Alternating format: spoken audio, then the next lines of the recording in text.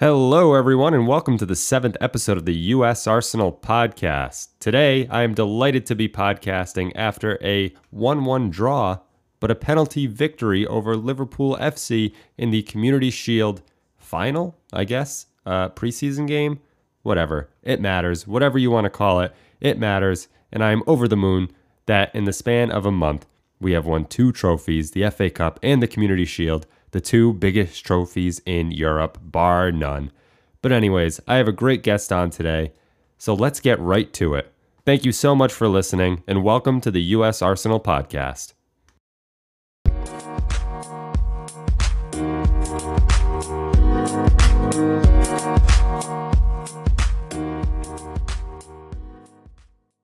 And as our guest today, we have Will Hooper joining us from, well, Will, why don't you tell the people where you're from? Sure. Well, I am from Cambridge in England. I've been here pretty much all my life. Yeah. I love it. I love that on the U.S. Arsenal pod, we've got someone from across the pond coming on the podcast and giving us their perspective. So, Will, how far away is Cambridge from the Emirates? I assume it's like an hour away. It's not too far. I have been to there by the train. So, have you been to a lot of Arsenal games, or are you more of someone who likes to watch them on TV? I have been to one home game. That was a few years ago, but ultimately, I'm just one of these people who just tend to watch it on the TV. I have no problem with that. I think if I were over there and an hour away, though, I might try and get out to the stadium a little bit more. Obviously now, maybe want to lay off a little bit now more so than before, but very jealous of anyone who is close by over there because it's just it's a special place when you go there. I've only been 2 times, and it's just a fantastic place to be. And I don't know, I just feel like there's some special energy there. I think I'm just completely being a homer, though. No, it is pretty cool. It is pretty cool to be new. Yeah. But anyways, Will, we have a lot to talk about today. We're going to talk about our victory in the Community Shield. We're going to talk about some transfer news, some backroom drama, and just some different happenings at the club while I've been on this hiatus from the podcast since the FA Cup. But let's start off with something easy before we get into the game. And I guess it is a part of the game. What do you think about these new away kits? The new away kit, there's been a lot of comments about it. Some people seem to think it's the people are being mauled by a tiger. I personally think they're pretty good. I can see what kind of like the style they're going for, because they're going after the Highbury Marble Hall. It's kind of like white background with the marks across the shirt. So I can get the inspiration from that. When I saw the leaks of this jersey originally, I wasn't all that into it. And now, after seeing what it's inspired by, what the meaning of it is, and just the hype videos that Arsenal and Adidas have put together, it's one of my favorite clubs, I think. I mean, not one of my favorite clubs, one of my favorite kits that the club has put out in a little while, I think. So I'm strongly consider getting it, especially after what we saw today. First game in the kit, another trophy. So that was just a good way to start the game. Even if we didn't go out and have the best performance, which we had, a pretty good one in my opinion, we looked good doing it. So let's get into the game, Will. Sure. First half, I mean, we fielded a lineup that had a few changes from our FA Cup final victory. But what I wanted to point out was the lack of Dani Ceballos, which was very concerning to me at the beginning of this game. Yeah.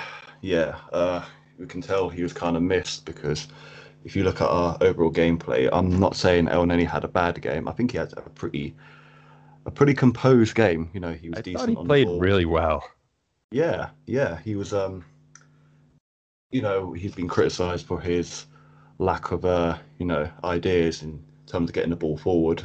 He was passing it sideways, backwards, most of the time. But he wasn't losing the ball in midfield and making us exposed at the back. He was pretty composed. But I would like to see that central midfield role being taken by someone like Dani Ceballos, or even other other people that we've been linked with.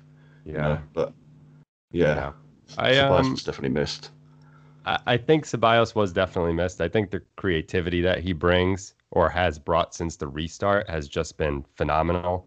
And I think that he should be a number one priority for us. And when we talk about transfers a little bit after, we can get into that.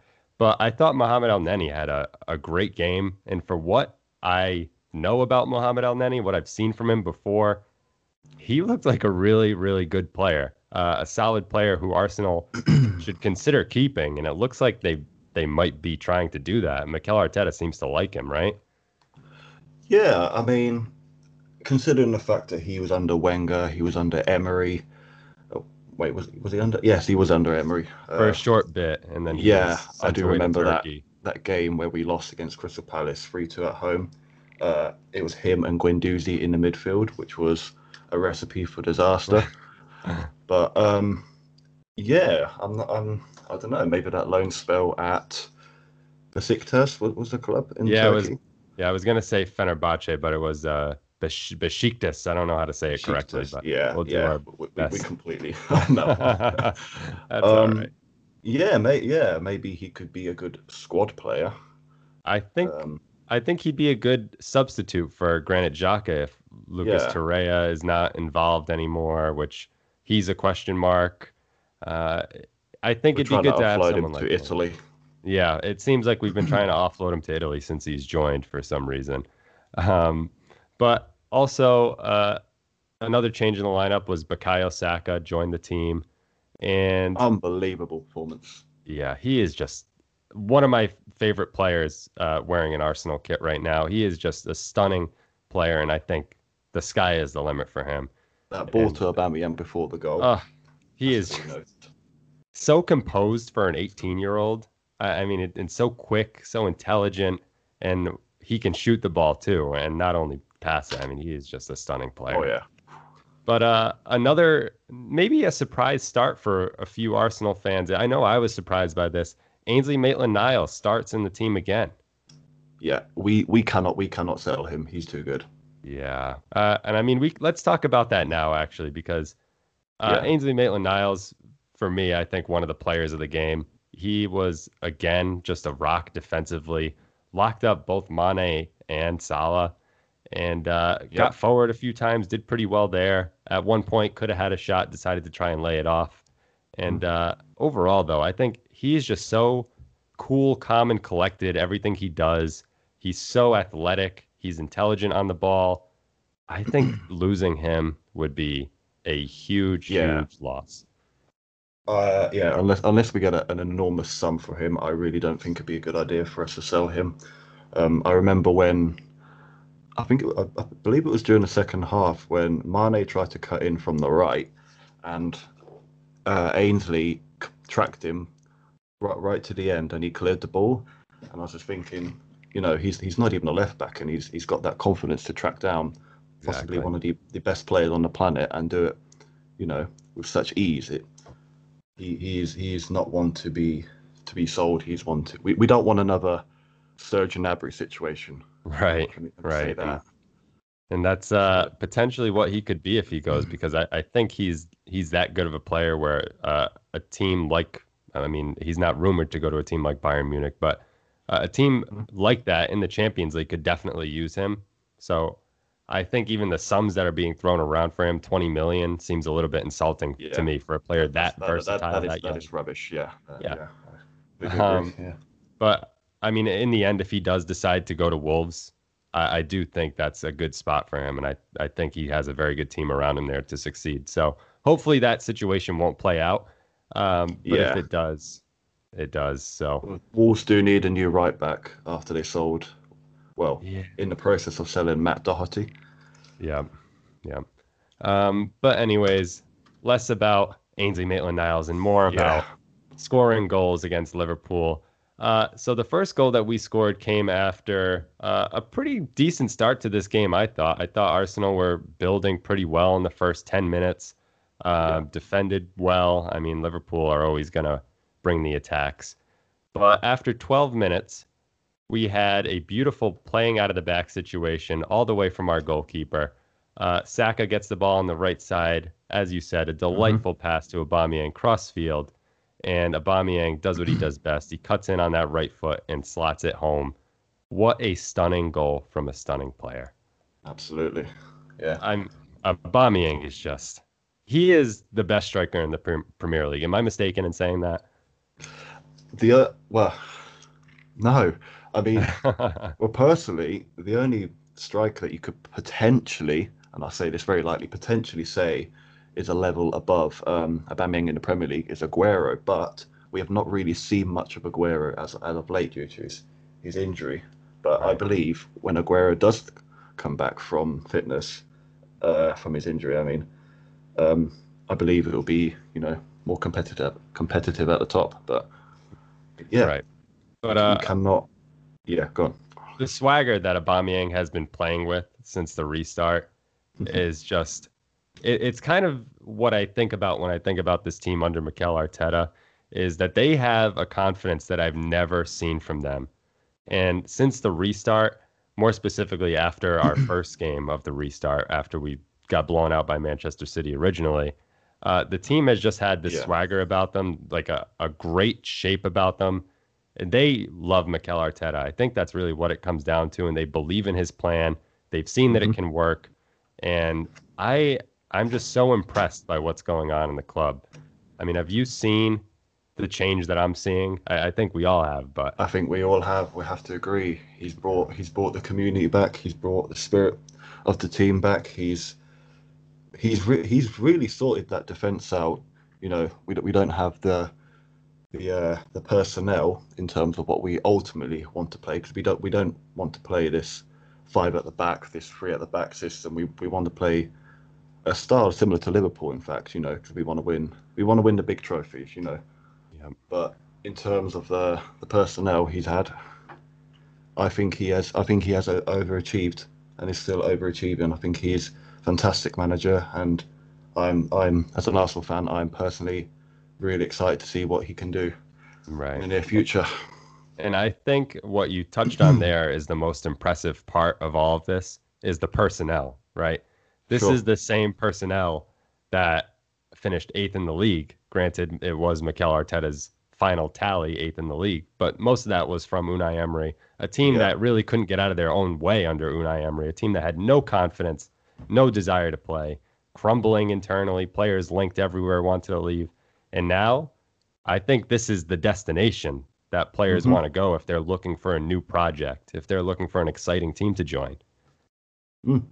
This is why I believe this is why we're linked to the top players, because of the project, and they believe, they're excited at what Arsenal can do, because we haven't won the league since 2004, so and ultimately we want to be where Liverpool are, and the comments that Mikel Arteta came out with a few days ago about winning the Champions League, I don't think that is, delusional. I think that is an ultimate aim that Arsenal, the size of Arsenal Football Club, should be competing at the top and competing for the premium trophies. Yeah, and I completely agree. And I did think that was really interesting when we signed Willian, and Willian said the thing that put him over the edge of wanting to play for Arsenal was Mikel Arteta saying, listen, in 3 years, I expect to win the Champions League trophy. Sure. So, I mean, it's that kind of confidence, that kind of, I don't know, that swagger that I was talking about earlier that is bringing this team to a level I haven't seen them play at in a long time. I mean, this is 2 trophies in the span of a month, and I'm just like over the moon with this team right now. Mikel Arteta was a leader even under Wenger. Yeah. I remember seeing a photo on Twitter where Mikel was looking at Wenger, and he was giving Wenger instructions on how to play. I'm not sure what game that was. I believe he won, but you could tell he was a leader back in the day, and that 3 years at Manchester City under Pep Guardiola, that was a key ingredient. And one of my, I just wanted to say, one of my favorite things was Pep Guardiola coming out and when he was asked about Mikel Arteta, and basically said maybe Mikel taught us a lot, because he was asked basically, how do you think your teachings have gone to Mikel? So He's a special guy, and we're seeing it already. He's been here for 8 months, and 3 of those months we haven't even played. Mm, absolutely, yeah. It's just exciting. Yeah, yeah. But I mean, yeah. Go on. sorry. Um, but anyways, we had a fantastic first half, in my opinion. We had a lot of defensive toughness. We played on the counter pretty well, which is what you have to do against a Liverpool team that's this strong. And I wanted to ask you, if you had to pick a few players from that first half, who were your premier players? Who played the best for you? My best three players. Aubameyang with the goal, most definitely. He was a dangerous player on that left flank. Saka, he was always cutting in whenever. I never thought I'd say this, but whenever we had the ball, and I know we played a low block, we played a very defensive system, but whenever we had the ball, we looked more dangerous than when Liverpool had the ball in the final third, which is just outstanding, which I never thought I'd say. But yeah, so Aubameyang, Saka, and I'm not sure. You know who I think it Yeah. might be? It's either El Neni or Hector Bellerin for me from that half Yeah, that I saw. Hector Bellerin was insane. I think it was his ball that eventually led to he passed it to Saka and then Saka hit it to Aubameyang. So it was a confidence of Hector to go forward and actually pass forward, which resulted in a goal. So Right. And um, some players are big game players, and I think, I mean, in the past month, we've seen Hector Bellerin excel so much in the FA Cup final and in this game mhm. here. And I mean, Aubameyang especially. The goals that he's scored for us have just been paramount to our success. So, Yeah, yeah, obviously. And I'm just so impressed with Hector Bellerin coming off that injury. I mean, we've seen Rob Holding, who played well today and he played was he was he okay. was he was good. Yeah, Yeah, played okay in the FA Cup final. But Hector Bellerin, I think, is fully back from his ACL injury. He looks like the Hector Bellerin of old. yeah. I have been hearing some rumours. I think we'll probably touch on this later, but I've heard rumours that Yeah. PSG want to buy him, but Everyone I'm not wants sure. our right I'm backs. not sure. Yeah, yeah, yeah, I'm hoping that a lot of these rumors aren't true. Is the long and short of our transfer talk, I guess. But yeah. anyways, transitioning to the second half, this one was not as convincing from Arsenal. Obviously, Liverpool scored around the 70th minute in this half through Minamino, a really FIFA 20-esque goal where the ball Just bounces around and just to somehow touch upon lands. that, if I may. Yeah, please. I've not seen the photos of it. I'd like to like make an informed decision. But was that handball by Salah? I don't think so. I think it was very close to being it, but I think Cedric steps in the way of him and kind of blocks it from touching his hand. Yeah, yeah. I was watching the AFTV stream. I kind of just clicked on it just to see their reactions, and they were up in arms about it being a handball. But I don't know. I'll have to look at that. But Yeah, yeah, it's a tough one. I mean, really, I don't think it was originally when everyone was shouting for it. I had my fingers crossed, but it was a clean goal. Uh, but Arsenal, I mean, it was just a scramble. And at that yeah, point, Liverpool had been pressing us for a good 20 minutes and the, just yeah. finally barely broke us down. Um, Well, I don't know. the two dangerous players, the ones that I feared the most actually were Robertson and Mane. They were the Liverpool's best players. Firmino wasn't really on the ball much. Salah, I can't remember him even having an impact, which is no disrespect. I think he's a great player, but I think he was marshalled pretty well. Right. It was mainly just Liverpool played a very possession based style, you know, hitting it to the flanks, and I think they were they They were were either they frustrated, were it looked like. either unlucky or we were just defensively world class. I'm going to go with the Well, second option. yeah. And I think you said this earlier before we started recording when we were just having a quick little chat. but we played essentially the same system we used against them when we beat them 2-1 after the restart. And it looked like the same system that we used against Manchester City in the FA Cup semifinal. It's just that frustrating, not giving the team any space and letting them try and break us down as we have. It looks like almost 11 men behind the ball in the box. So it's obviously a strategy that we're using against teams that have the attacking power of Liverpool and City. We don't have the personnel to play like a Liverpool or Manchester City. So for us to beat these kind of teams, these top teams like Manchester City and Liverpool, we have to play this way. It's not the way we ultimately want to, like I mentioned before. But, if it's winning us games, so why not? Yeah, and that's the main point, right? You got to win the games. And I don't think, well, I haven't heard this criticism. I guess this is my own doing. The anti-football kind of style of play where you sit back and defend like Arsenal have a little bit. The Mourinho style, yeah. Yeah, exactly. I think we're doing a nice version of that, right? When we play these big clubs, we're playing on the counterattack. We're passing out of the back much more smoothly than a team who's just trying to bomb it down the field and just rush. I think it's more controlled. Yeah, we're playing with we're not, instead of just because we're sitting back and hitting them on a counter. It's kind of like relying on. Can I say a really big shout out to Kieran Tierney? Because we have got one of the top left backs in the Premier League, and I can say that without any delusion. I think we have the top left back in the league. I can go with that. Andy Robertson is a special player. I mean, we saw that today, how he was a huge threat going down that left side. But Andy Robertson isn't the defensive player that Kieran Tierney is. No, Kieran Tierney. He's still got the how would you say it, the Celtic DNA, where it's kind of like rough football and tackling and gritty and nasty and defensive clout, as we say in England.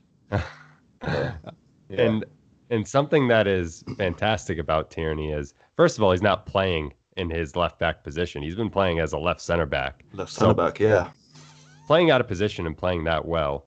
And then the second thing I want to say about Tierney, and I put this out on Twitter, is the long balls that he sends down that left sideline to Aubameyang, that is already a trademark. Oh yeah. It's a wonderful thing. It was the same kind of ball that he did against Manchester City, where Aubameyang scored, and long may it continue. Yes, long may it continue is right. But after Liverpool scored that goal, they were pressing us before then.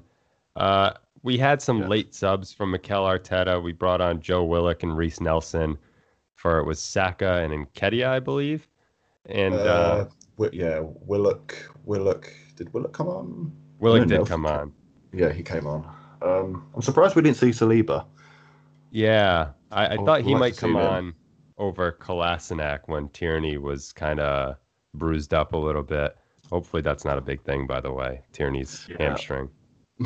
My stream crashed as soon as Kolasinac was subbed on, and I was like, oh no, help me please. Just a complete disaster. Kolasinac is subbed on and everything goes blank, so you probably expected the worst at that point. But he didn't do anything, he just did his job. Right. Kolasinac he's not a terrible player. He's definitely not good though. He's somewhere in the middle. He can be. He's like Mustafi under Wenger. He's okay, but in terms of concentration and keeping steady on the ball, I mean, take back to the North London derby where he gave that torrid ball, and which caused the equaliser right after he scored that cracking goal. Right. But in terms of us moving forward, I would like to see him sold, or at least loaned, so we can, invest in. I do believe we have enough cover at left back anyway. I agree. I think we have Saka who can play there. Hopefully, we'll have Ainsley Maitland-Niles who can play there a little bit as well. Versatility, yeah. And it's just going to be difficult to sell him, I think, for anything that we'd probably want for him. I don't know if we'll get more than like 15 mil for him. That's fine. It's off the wage bill, which is crucial part. That is true. But after those late subs from Arteta, Arsenal played a little bit better. We had a few chances going forward, nothing too crazy. Joe Willock actually had a big chance on the header that he put wide, and tough one. But I think he needs to score that. Yeah, I would like to see Willock go on loan and Smith Rowe integrated into the first team more. Because I do believe in Willock. I think he's a good player. He's a good up and coming player. But I'd like to see him on a loan. Get some minutes. I think Joe Willock does have a spot on this team though, and it's what we saw from him today. It's basically just that later sub where we need an injection of energy, and I think he's a good guy to keep control of the ball and to chase people down, and I think Arteta loves that. Arteta does seem to like him. He does seem to be subbing him on a lot, or at least starting a lot in games. He features in a lot of games, or Arteta. So maybe he does see something in it that we don't. Yeah, I mean, I like Joe Willock a lot. I honestly haven't seen a lot of Smith Rowe. Did you get a chance to really watch him play when he went on loan? I did watch. Yeah, he was at Huddersfield Town. I did watch a few games. I think he was really good. I think he was. I think he can make a claim on the first team. It's going to be. That's maybe one of the reasons why I think Maitland-Niles might be up for sale, is because Smith Rowe isn't the same kind of position as him. He's more of a forward than he is a defensive player. Yeah. But I think Smith Rowe can kind of slot into that right wing back position as well. At least he used to. I'm not sure if he ever did at Huddersfield this year on his loan. No, he was mainly played as like an attacking midfielder. He can play on the wings and in midfield. He's pretty versatile in attack. But yeah, it's Arteta. He made Ainsley Maitland-Niles right-sided midfielder play at left back, and so and it's worked. Arteta can do wonders. That's for sure. And at the end of this game would be a 1-1 draw, and this Community Shield goes straight to penalties. What did you think going into penalties, Will? Did you think we were going to get a win? I don't want to give my. I'm not. I don't know, because I remember the last time we were in a penalty shootout in the Community Shield against Chelsea, which we won. So it was kind of hit and miss. But when the Liverpool youngster, I think it was Ryan Brewster, he hit the crossbar. After that point, I just knew we'd win. Yeah, I thought we would win just because, I don't know, I just had faith for some reason. Because Emi Martinez, when he is playing in these cup finals, it feels like it is destiny for him that he needs to win something with this team. He's already won the FA Cup, and I just love seeing that guy, his passion. So it feels a little bit like destiny watching him play in net. And I just want to say that when Brewster stepped up, I was watching the game with my girlfriend. I said, oh no, this guy is going to put this to the moon. Watch this. And then sure enough, right off the crossbar, it was wonderful. It was wonderful. Wow. And, prophecy came true. Yeah, that's right. You got what is it called? Law of attraction. I had to will it all the way from Rhode Island here in the U.S. But anyways, we had some great penalties. I loved Ainsley Maitland-Niles' penalty. Yeah, that was a very composed penalty. It was very similar to. I'm not sure if you watched the Europa League semi-final, Manchester United versus Sevilla, where Bruno stepped up and he did the penalty. It was very similar to that. The cockiness of Ainsley to do that, I love that. We said it earlier. He's cool, calm, and collected, but nothing seems to faze him. I've never seen any other expression on his face than just a straight face. Yeah. And ice in his veins, born to kill. Yeah, seriously. Let's just keep him as it should be the end of that transfer saga if you're in the Arsenal boardroom, right? Let's just keep him. Absolutely. But anyways, well, we end up winning the Community Shield in dramatic fashion. What a great win that is, right? I mean, what a confidence boost to the team. It is. It is. It's a very confidence boost, and it's something that we need. We're building a winning culture at Arsenal, something that we haven't had for a long time. You know, it was really degrading under Wenger, and it was under Emery, and it just felt like this club just had no direction of what it wanted to do. And Arteta came in December, and he's already given us hope again. Seriously. Yeah. I think everyone's hope for this team, obviously, is to be on the Liverpool path after they got Jurgen Klopp, where it was he had kind of half a season his first year, made it to the Europa League final, lost. And then after that, it's just been completely upward trajectory. Obviously, one of the best teams in the world, if not the best, maybe aside from Bayern. And I think I don't want to get ahead of myself. I know every Arsenal fan is saying this, but why not? Why can't we achieve that? It just feels like it should be us next. Of course. I do think we need to. The point about Liverpool is that they had a major asset in Coutinho when they sold Coutinho to Barcelona for, I believe it was in the region of 140 million euros or something like that. And then they invested that money back into the team. You know, they got better play. Well, I wouldn't say it now, but they did get better players than Coutinho was because he wasn't performing at Barcelona. Mm-hmm. Well, he showed up in the Champions League. Still isn't. He had to go to a different team to do it though. Right. Yeah. Well, that seems like the trend for Barcelona, right? Everyone wants to go to a different team now. Yeah. Moving on from Barcelona. I believe if we somehow do make up the funds, we'd need to invest in the right areas on the team. I know we're linked to Thomas Partey, who I would absolutely love. He would transform our midfield into a world-class midfield. Yeah. And I know we're linked to Houssam Aouar from Lyon. Yep. You know, he's going to act as the creative number 8. I believe that's the kind of role that Mikel wants to transform into the midfield, rather than just have, you know, a Xhaka and an El Neni midfield partnership. He wants kind of like a number 6 to protect the back 4, and then he'd have like 2 8s, you know, to create and make up the play. Yeah. So, yeah, and I think that's a good segue into our transfer business here. So let's talk about the midfield, which is what you just touched on. We're linked to Aouar from Lyon, Partey from Atletico Madrid. Yeah. But what I touched on a little bit earlier is, don't we just sign Dani Ceballos? Isn't that the fix to getting our number 8? We get our number 8 who served us so well in the past few months back. Do we need Aouar, or I think Dani Ceballos might be a better option?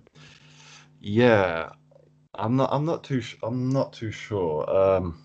I mean, if we could get both, I mean that would be even better.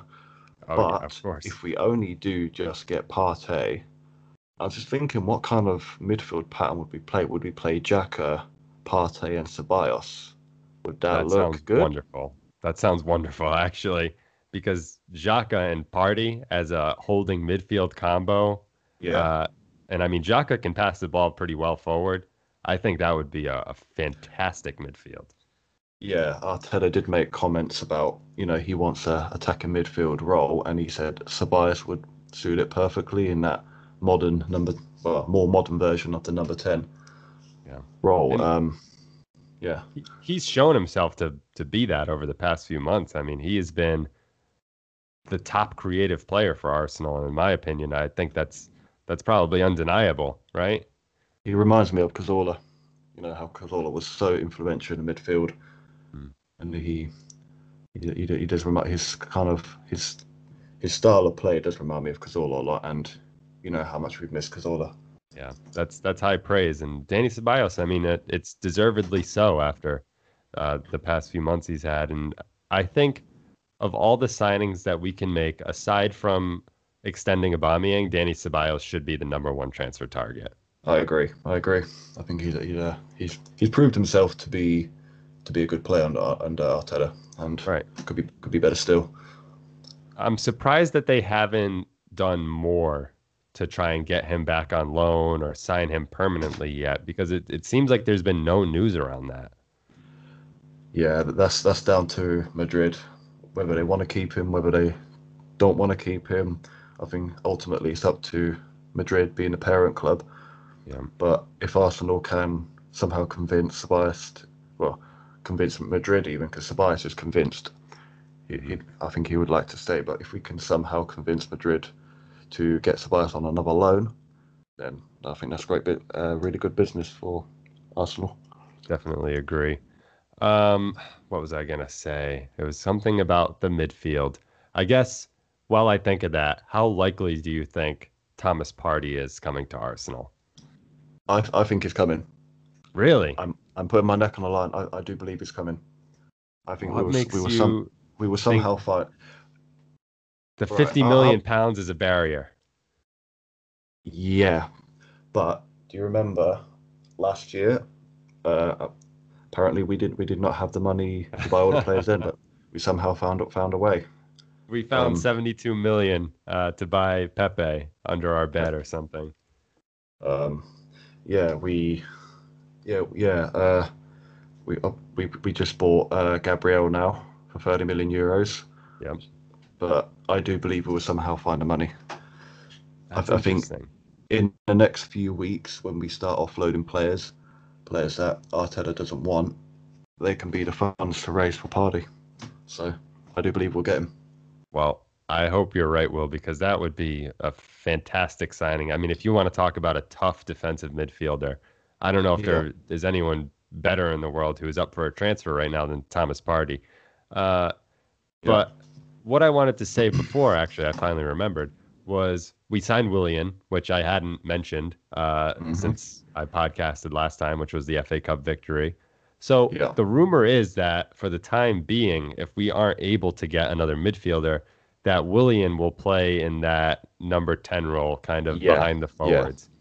I don't know how great I feel about that. He did that role before he came to Chelsea.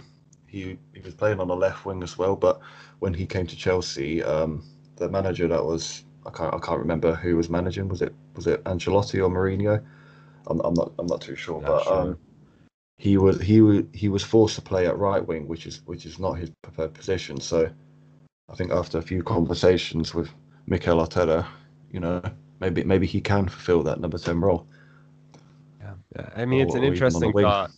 It's an interesting thought, but I think obviously we'd prefer to have someone like Danny Ceballos or Awar, who in the only few games that I Yeah, watched of him were the Champions League, and he looked excellent. he was insane. Yeah, Yeah. And another person who we've been linked to forever, who we're not getting this year, obviously, is Upamecano. And oh my God, in the Champions League, he was stunning.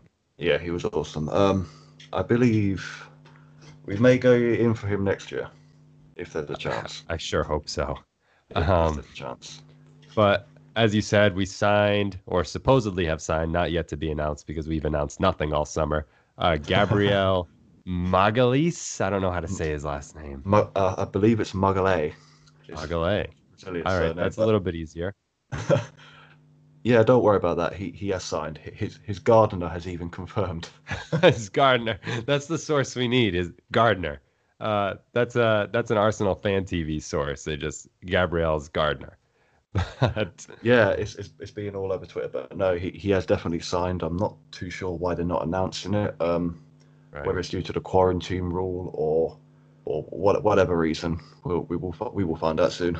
Yeah, and like you said, he is basically 100% done. It's just the announcement hasn't been made Yeah, yet. yeah, I don't know much about him to be honest, but I've seen some exciting stats. Like in the group stages of the Champions League, he was one of the better defenders in passing the ball out of the back and tackle yeah. completion, all these different things. Do you know much about Gabriel, or are you kind of like I I am? I'll be honest, no.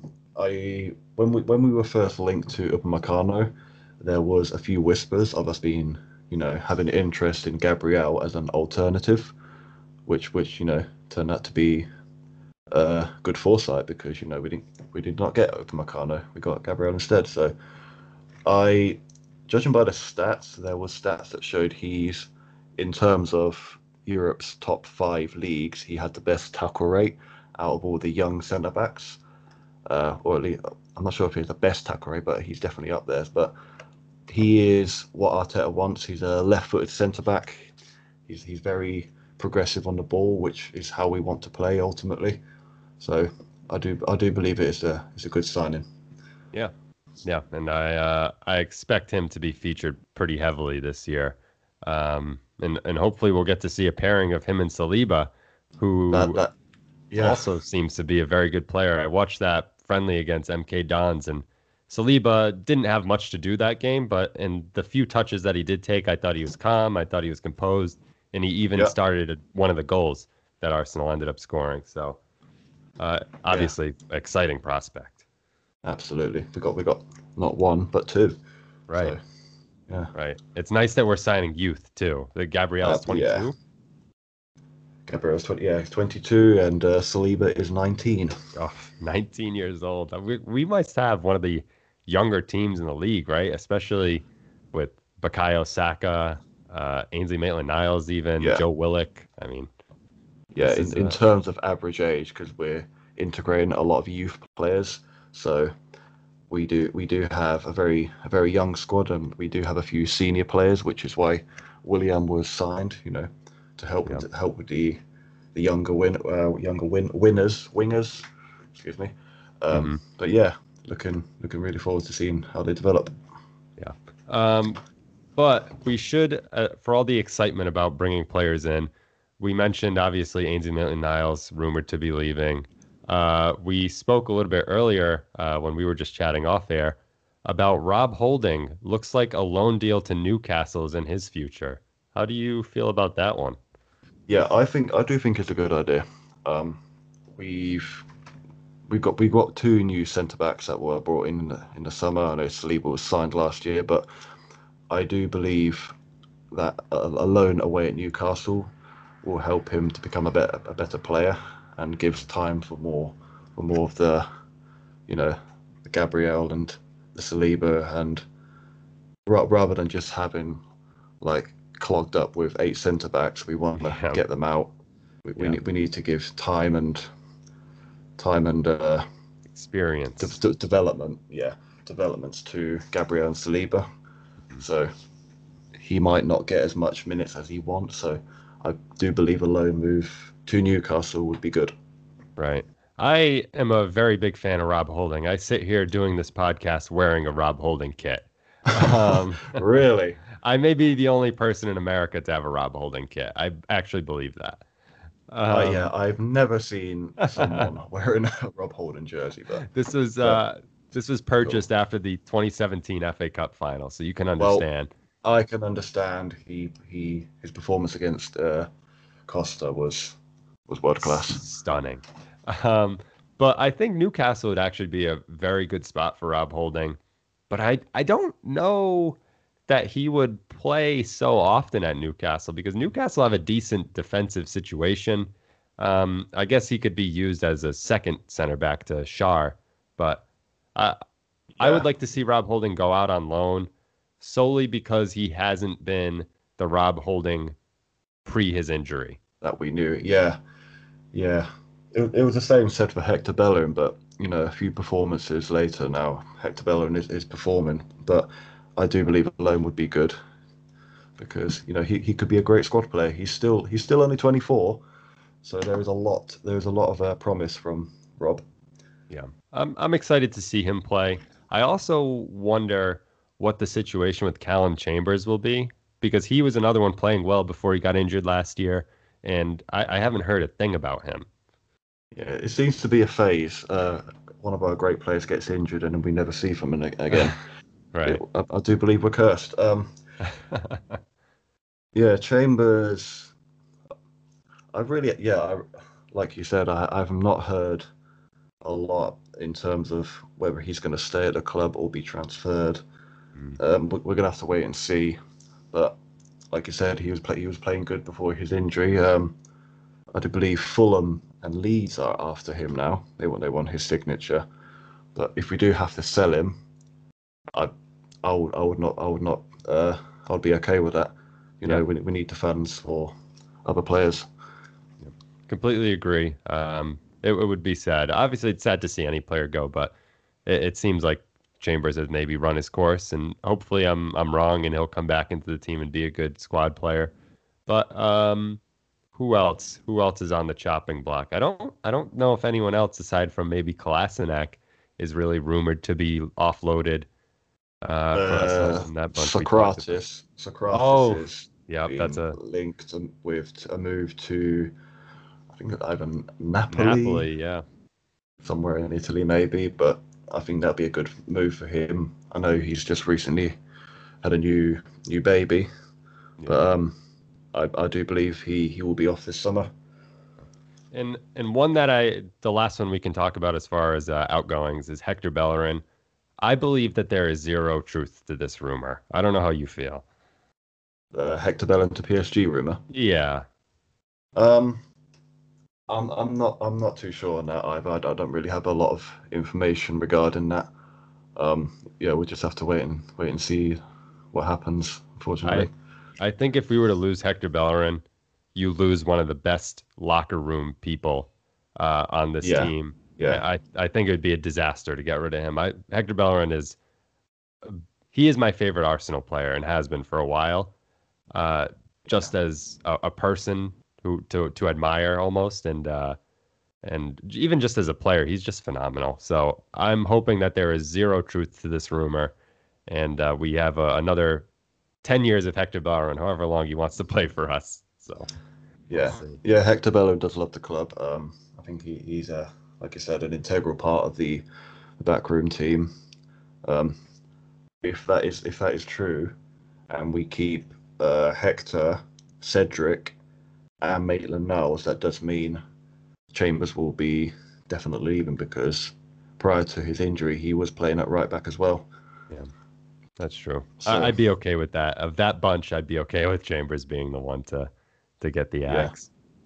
But anyways, speaking of the back room, I know that I told you before we started this podcast that I am a little bit ignorant to what's going on in the back room. You said you did some reading about it. So what's happened since the last podcast was we had Freddie Ljungberg leave his assistant coaching position to pursue new opportunities. That one seems pretty straightforward. It's just it was his time, right? Freddie. Yes. This one was not as mysterious as some people like to make out. It was a simple fact that he wanted to go into management. He's an invincible. He was part of the coaching staff under. I think he was under Emery. Yeah, and he was at some point the head coach. He was definitely. And then, judging by that, he just kind of like thought, I've done enough. I think I can step up into a bigger role. Maybe I can see what's out there. Arteta didn't, he didn't seem to like stop him. He said, okay, yeah, by all means, you can go and pursue your dream. Maybe Freddie wasn't in his plans. This is why I'm thinking he was let go with such ease. Maybe Arteta had an idea for an assistant coach that, and it didn't include Freddie, but that won't take away from the fact that he's a legend of our club. Exactly, and I think if the fact is that he did want to leave and go pursue new opportunities, I think letting him go and not putting up a fight with someone like that who has done so much for the club is the perfect decision. Yeah. It's a little bit of the Leo Messi wants to leave Barcelona and they should just let him go, but they won't. So we showed class there, I think, and Freddie deserves that for sure. But something that you alluded to was mystery. So a little bit more mystery in the Raul Sanllehi departing the club. I don't know if you know anything about this, why this may have happened, and if you do, please inform me. I don't know the full truth to it. I've just been putting two and two together. But there was a report that come out of the club. You know, when Raul left the club and Vinay took charge of that role. That Raul had been that the reason we got the Pepe deal so easily was because he was giving Pepe's agents extra money to get the deal over the line. Now, whether that's true or not, I do not know. But it, that in the football business, and indeed a lot of businesses, there is a lot of fiddling going along, a lot of corruption, micro corruptions, and stuff like that. And I believe because everyone was kind of like really hyping up Raul, Don Raul, they were calling him, about the deals that he was procuring. But in terms of that, maybe there was something behind the scenes that we didn't know that he was going against the core values of the club, and maybe we had no choice but to do it. But in terms of we may never know the truth. Right. Well, I try not to learn. I try and remain ignorant in some things in life, like politics, things I don't want to get involved in. And sometimes the politics of your football club, you'll want to remain ignorant in because you don't want to know if there's some shady business going on. I love the players that are on the field. I love Mikel Arteta. You just want to see the game, yeah. Exactly. I want to focus on the good stuff. I don't want to focus on the backroom drama. But it is a notable thing that someone in his position is being just departing mysteriously. And I think another thing that we need to talk about just briefly is the layoffs that have happened at Arsenal. Supposedly 55 employees of the club were laid off in kind of mysterious terms as well. It just kind of came from nowhere. We got rid of our entire scouting department, if I'm not mistaken, and they're being replaced by just kind of like an analytic system almost, and people who run those. And I'm not too familiar with the stuff, so I don't want to ramble on about it. But if you are, please inform me. The reason a lot of people are blowing this way out of proportion. The reason the 55 staff were let off, we do have a billionaire owner, and if he had a heart, he would compensate those people. Only for the Rams. Let go. Only for the Rams. Yeah. Okay. Yeah. But the thing is that those 55 staff were part of the stadium. The stewards, the kitchen workers, people who like all those different roles that the club employs. And because we had no games at the stadium, we were just paying them for being at home, not working.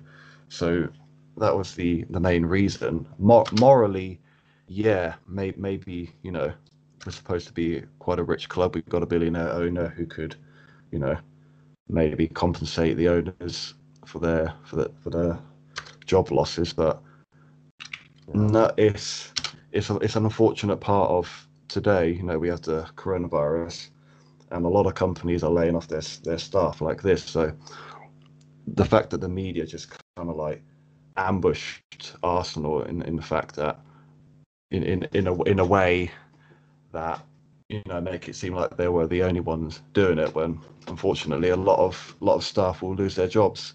Right. It's a very difficult time. So in terms of that, I think that's a fair explanation, right? It's just kind of, this is life in coronavirus pandemic time. So it's unfortunate, but maybe the billionaire owner could have done a little bit better if he had a heart, like you said.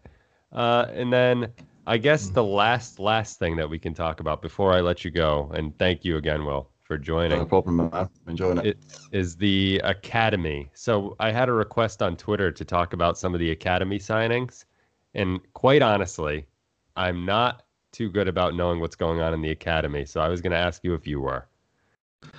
And if you're not, that's perfectly fine. I guess, in 2018, we hired Mertesacker to be our academy director, and it looks like he's doing a really good job because we've integrated a lot of our youth into our first team.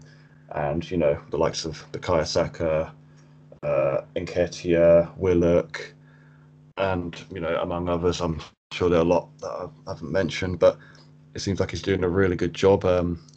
I think you were trying to ask about the people we've been signing, the youth signings. Yeah, we have signed a few. We signed a centre back from Tottenham, Sol Campbell 2.0. Right. I can't remember at the top of my head. There was names, another but... one who was named Salah. We announced Salah at one point. The Dutch midfielder. It looks like we're trying to do like a Chelsea route where we we sign a bunch of youth prospects and then either play them in a first team or sell them for profit, right. which are a lot of like European teams are doing. I know Leipzig are doing it, and even Dortmund were doing it. They were selling top players at extortionate prices, like Dembele to Barcelona, I believe. Yeah. Or excess of 100 million euros. Yes. So it looks like we're going down that route, which I'm really excited about. Right. And I think one of the big names that I've seen thrown around quite a bit online was Miguel Aziz. And I honestly don't know much about him. So I guess my promise to the listeners of this podcast for the next upcoming episodes is that I will try and learn more about the academy. So I guess we can leave it at that. So Will, where can people find you on Twitter if they want to get in touch with you and talk Arsenal? _ William Hooper. All right. Well, Will, it was a pleasure having you on, and Thanks for having me on. A pleasure to watch the game, and hopefully we will be in touch soon, and we'll be able to celebrate some more trophies together in the future. Absolutely. Let's bring it on. All right. Thanks, Will. We'll talk soon. Bye. All right, man. Take care.